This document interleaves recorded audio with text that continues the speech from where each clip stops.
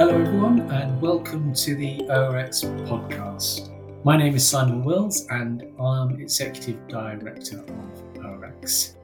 In this podcast, we're going to explore the factors that we think are needed to innovate risk management practices. And as part of that, we'll be introducing our latest initiative, IDP, the Innovation Data Platform. I'm going to be joined by my colleague, Mark Cook. And Mark's leading the IDP project for us, but was also formerly General Manager, Head of Group Operational Risk at HSBC. Welcome, Mark. Thanks, Simon. So just before we go into our discussion around innovation, I just wanted to mention that at the end of our section, I'll be handing over to the wonderful ORX news team, and they'll be telling you about the top 5 operational risk events covered in the global media in the last month. Anyway, on to our main theme for today, which is innovation. I presume a lot of people who are listening know about ORX, but ORX is the world's largest operational risk association. Our members are 104 of the biggest banks and insurers in the world. And really, our mission as an organisation is to advance the practice of operational risk management. And at the moment, we feel that that means helping the industry to innovate. And that's a tough mission to set ourselves because innovation is hard. To innovate, you need skills and data and technology and access to capital, and you need a culture that's receptive to innovation. And you need good ideas. And we've set ourselves the objective as an association of encouraging innovation in our sector. And that's why we've come up with the IDP idea, and it's why we're having this podcast. Let me start from the beginning, which is our presumption, which is that innovation in risk is hard. Mark, you have a world's more practical experience about trying to make innovation happen in risk within a bank. What do you think? I think it is hard. It's probably worth just unpacking a bit why it's hard and why it's hard to do in large institutions. So first of all, you've got to recognise the sort of context with which people are leading risk and compliance activity in banks today.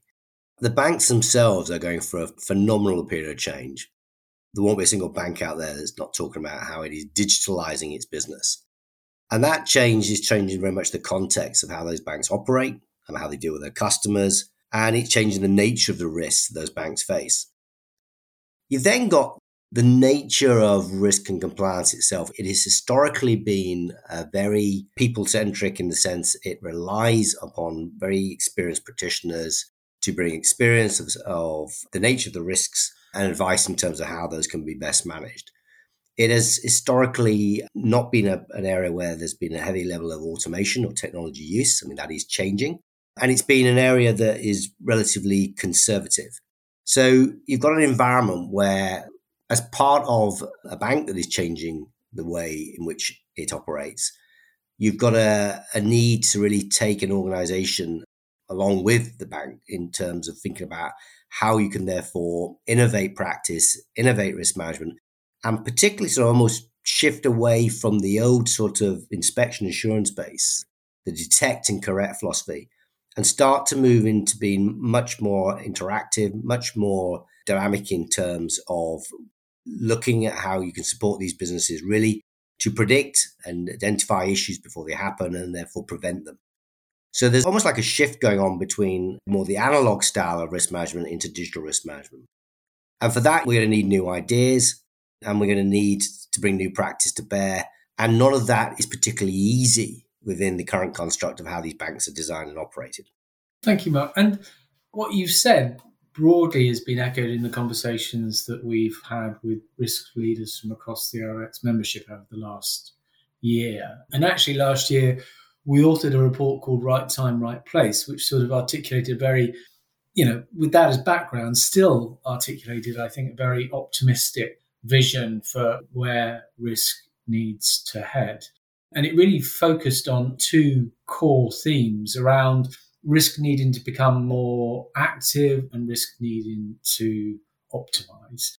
And the optimization piece is about improving the effectiveness and efficiency of day-to-day risk management. And it really operates in an environment where you already have data, where you already have tools and experts. And really it's about optimizing those, making your framework simpler, more standardized, more automated, more dynamic, more quantifiable, and then getting that information in a timely fashion to the business customer. And then the active piece really is about spotting the big new material risks before they hit you.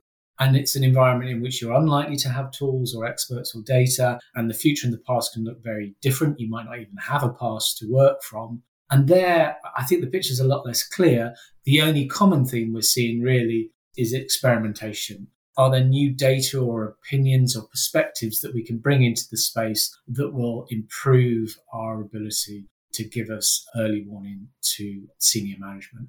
And I think that they're both spaces in which we should anticipate innovation, but really very differently, I think. Perhaps in the optimized space, you might expect fewer but bigger bets because the system's already there and you've got a bit more certainty. And in the active space, I think you go back to that theme of experimentation, that you'll see more and smaller bets because you don't know what's going to work. You have less confidence around what you're doing.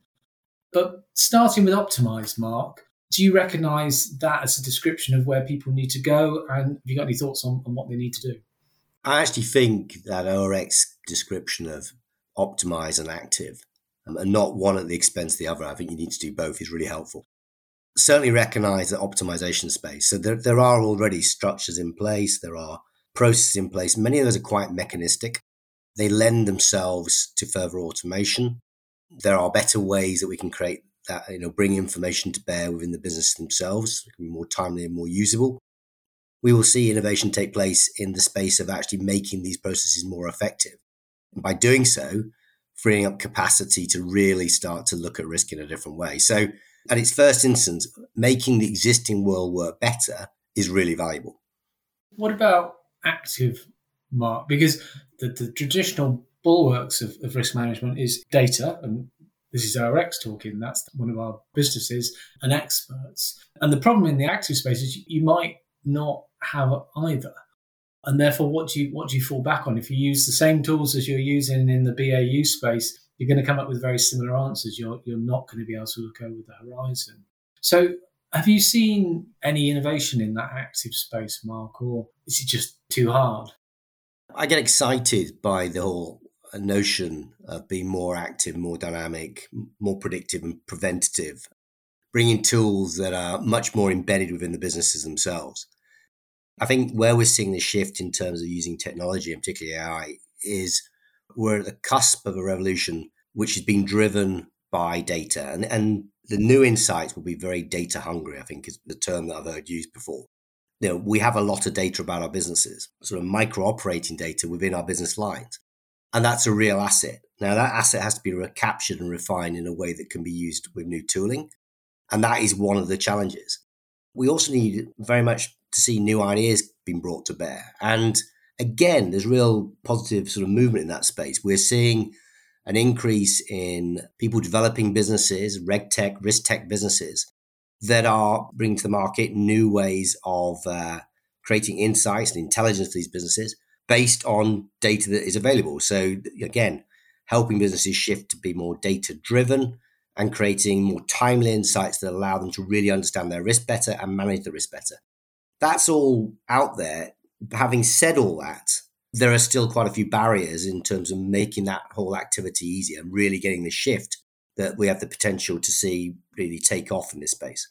I agree. And I think if you return to those sort of factors of innovation, the data, the skills, the tool, the capital to risk, data is just such a bedrock in our space. And people find the link quite surprising. But actually, innovation and the data challenge are one of the reasons why since 2019, ORX has put so much work into developing our existing risk taxonomies.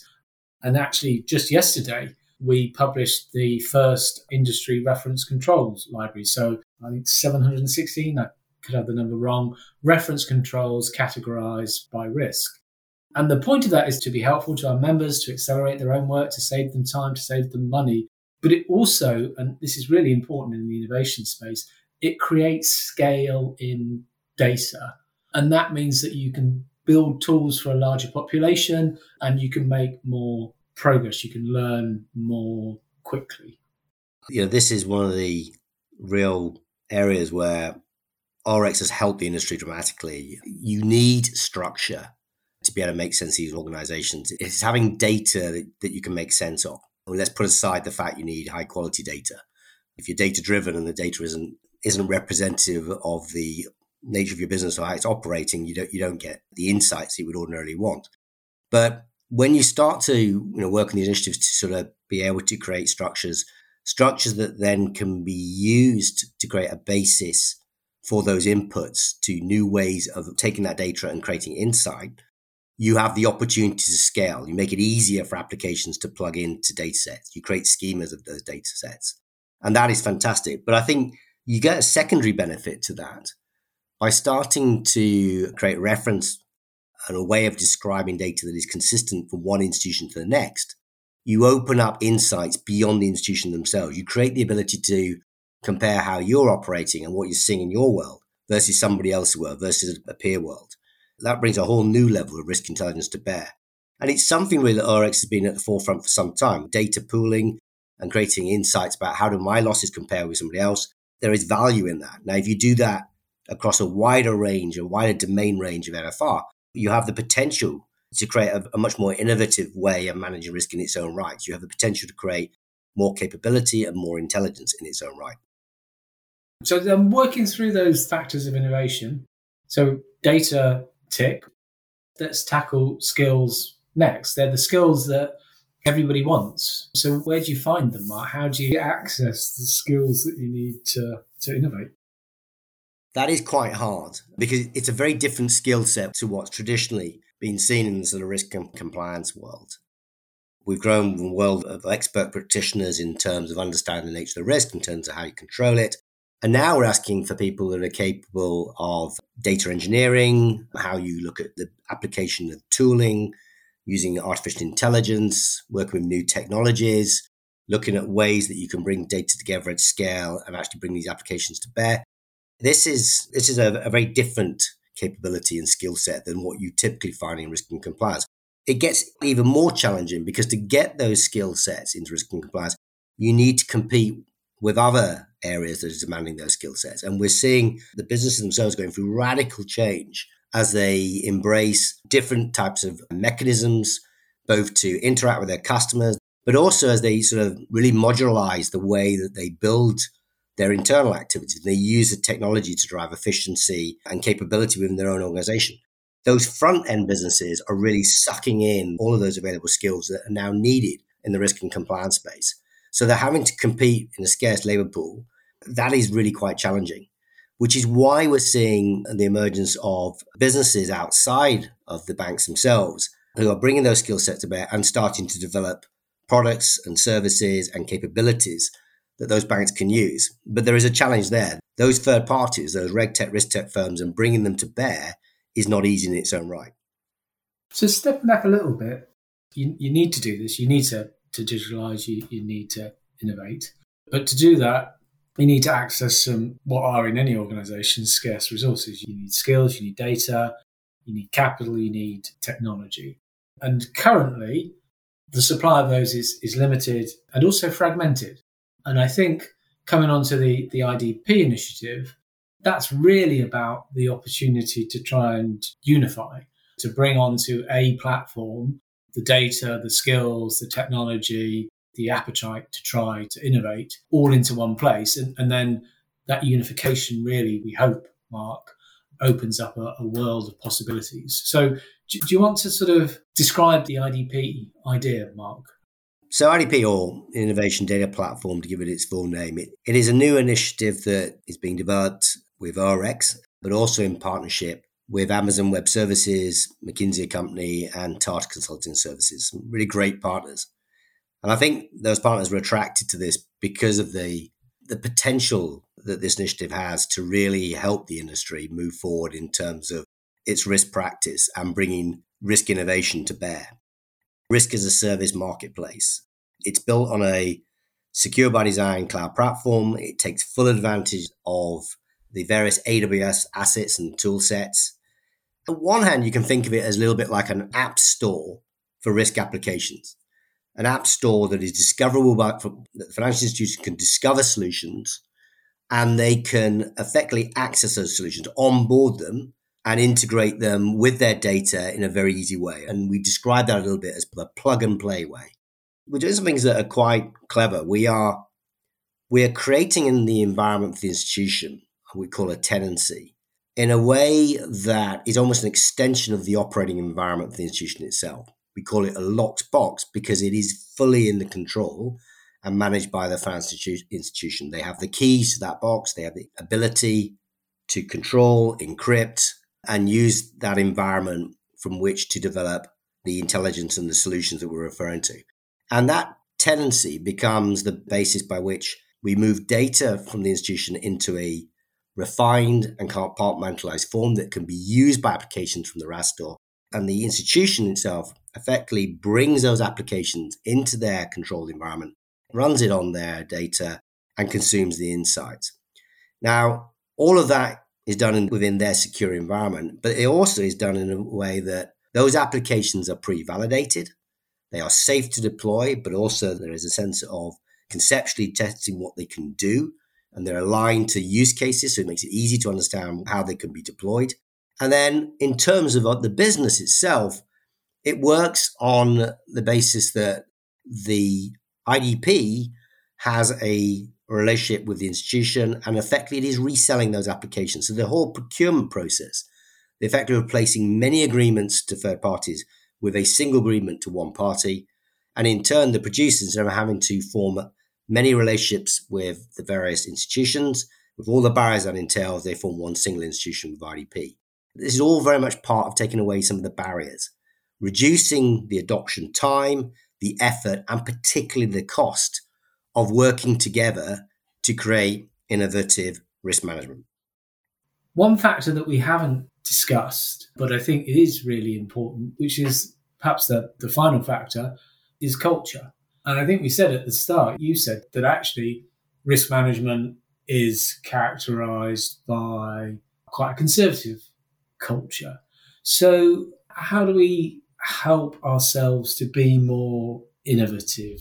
Does IDP help with that? I mean, what's the way forward there?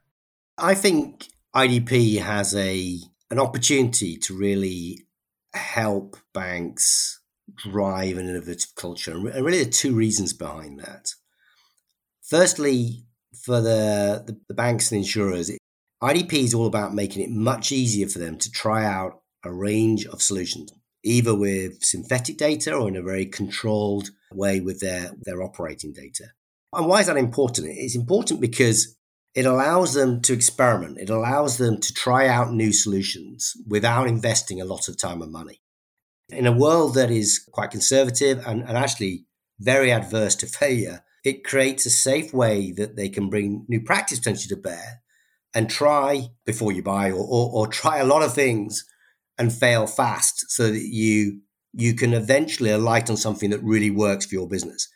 And then secondly, because IDP provides the technology producers with ready-made customer base, it creates a demand for their tools. So it becomes an attractive place for people to bring new solutions to bear, to make the investment in terms of building these solutions. It makes it easy for these people, therefore, to get a return on their investment because it reduces their marketing and their procurement costs. And we can help foster the access, therefore, that they have to a market so they can build product and develop product and see benefit obtained from that.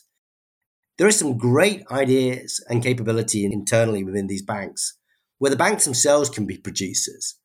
And if we can create a basis by which they can monetize their own applications, what they've built, and they can therefore further invest in those applications, but also by creating that a basis to have the ability to develop applications for a wider market. You also change the nature of how people see their role and the sense that they can experiment internally and that they can develop new solutions and those solutions can be brought to bear.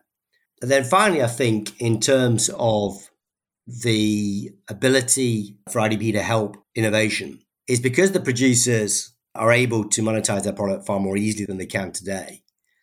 They can bring products to the market that are at a cheaper price. They can bring in products to market that are much more pay to play with lower levels of a contractual commitment than they've previously been able to offer, given the barriers they've had to go over.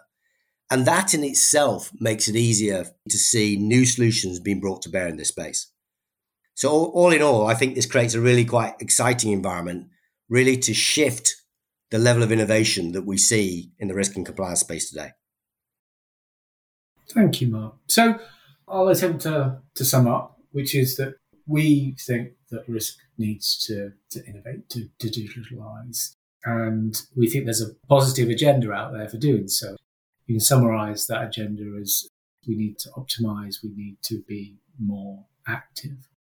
And to achieve that, we need to innovate differently, but that innovation needs to bring together data, skills, technology, capital, and culture. We're also trying to explore whether the IDP platform can also help bring those factors together to accelerate progress. So I hope that was of interest to everybody. If you would like to find out more information on the standards work that ORX are doing, then you can go to the ORX websites. And Mark, if people wanted to find out more about IDP, where would they need to go? We have a website, Salmon. It's idp.orx.org. Or they can find us on the LinkedIn Innovation Data Platform. Or alternatively, I'm very happy with email me directly at mark.cook@orx.org. And that's a Cook with me. I'm happy to answer any questions. That's it from us. Thank you, everyone, for your attention. Thanks, Mark, for joining me today. Hopefully you found it an interesting, even inspiring conversation about innovation and risk, two words that don't often go together, but will need to increasingly. As I said at the outset, please stay tuned for the fantastic ORX news team and the top 5 operational risk events from the last month.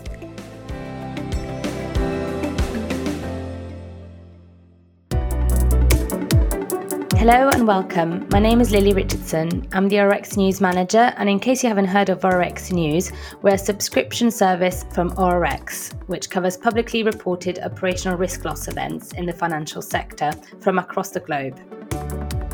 Now, I'd like to introduce Fern, the ORX News Assistant Manager for Editorial. Thank you, Lily. Hi, everyone. In this month's episode, we'll take a brief look at the top 5 largest losses from April 2022, all reported in US dollars. We'll also give you an overview of 2 stories about breaches of ESG regulations, specifically relating to greenwashing. For this podcast, I'd like to welcome Stanka, one of our foreign news researchers, who will kick us off with the top 5. So in 5th, we've got Westpac, who was fined $20.3 million for maintaining and charging fees to deregistered company accounts. In 4th, Banco do Brasil was defrauded of $22 million by its loan subsidiary Banco do Brasil Consórcio. The 3rd largest loss was Wells Fargo's $32.5 million settlement for self-dealing its employees' pension plan. In 2nd, JP Morgan was sued for $272 million by an eyewear company for allowing fraudulent transfers out of its accounts. The largest loss of the month was to the nation of Habima Tolopomo, who settled a class action for $500 million on behalf of their online lenders that were charging extortionate interest rates. Thanks, Stanka. And now we are moving on to this month's key topic: breaches of ESG regulations. So, Stanka, can you please tell us what happened in the case between the US Department of Justice and Deutsche Bank, where a whistleblower complained about greenwashing allegations at Deutsche's asset management company, DWS?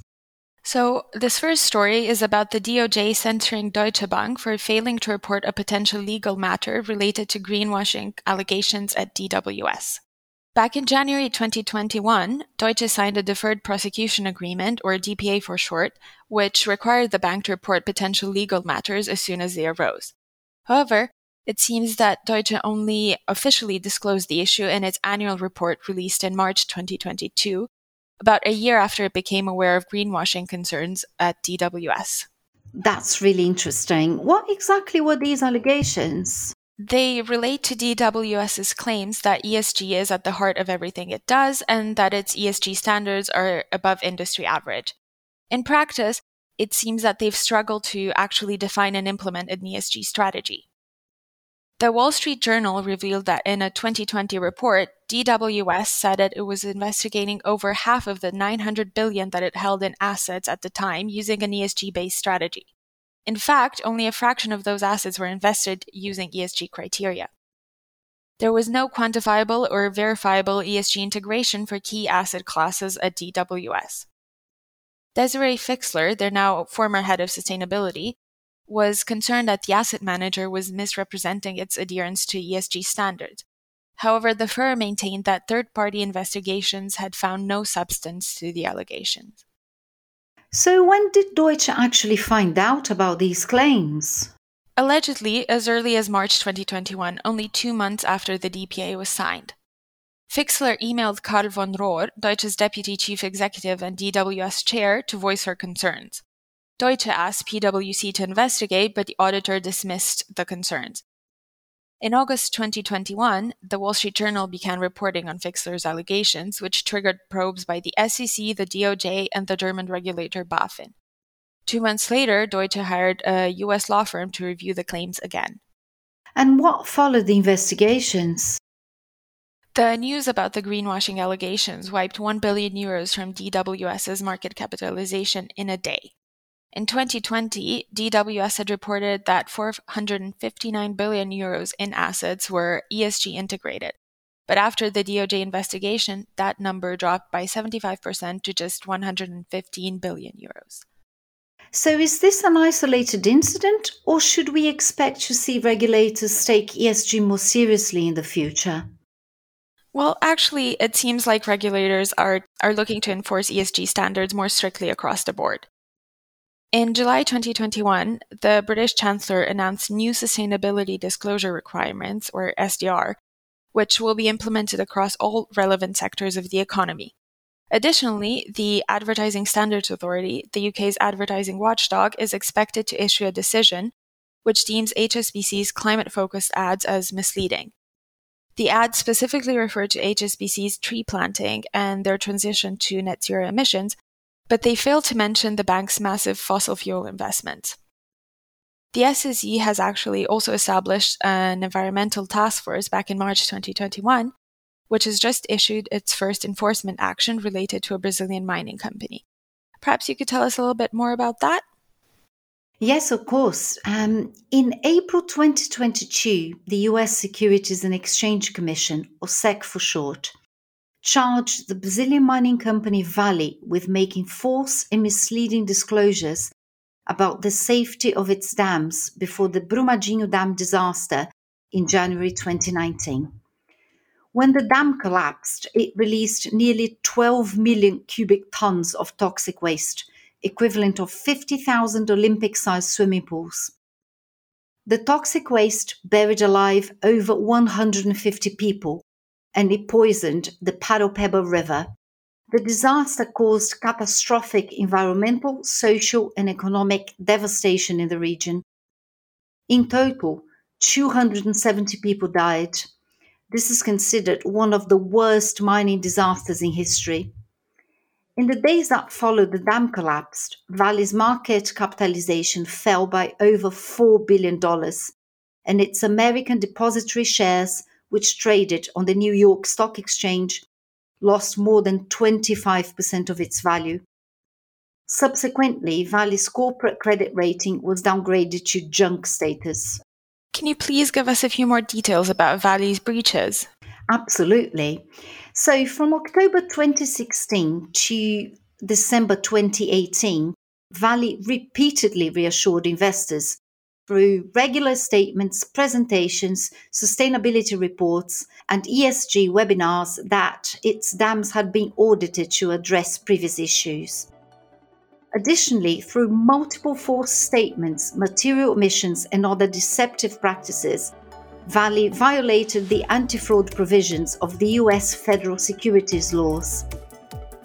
Just before we finish, in April 2022, ORX published Climate and Operational Risk, the ORX Approach, which is a paper outlining how the industry considers climate and operational risk. And ORX News started to add a climate flag to highlight relevant external event stories, such as the Brazilian mining event we've just discussed. Thank you. I hope you enjoyed listening to this month's podcast. If you'd like to know more about the top 5 losses, then please visit the ORX website, where you can find the top 5 losses for each month, as well as a range of op-risk reports and resources. You can also read the full digest for each of the stories discussed in this episode on the ORX website. Just search orx.org. Join us next time to hear next month's top 5 losses. Thank you.